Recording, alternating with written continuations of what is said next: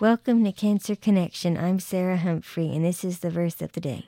Today's verse is John chapter 12, verses 27 and 28.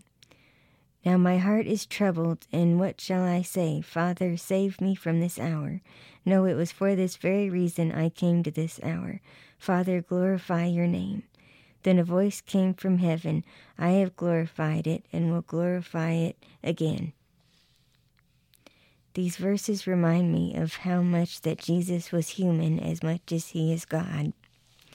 And he was very afraid at that time. And it reminds me that no matter what happens, no matter what I'm going through, and the fears that come along with it, that the Lord is right there with me, and I don't have to be afraid. Again, this is Sarah Humphrey. I will see you tomorrow on the verse of the day.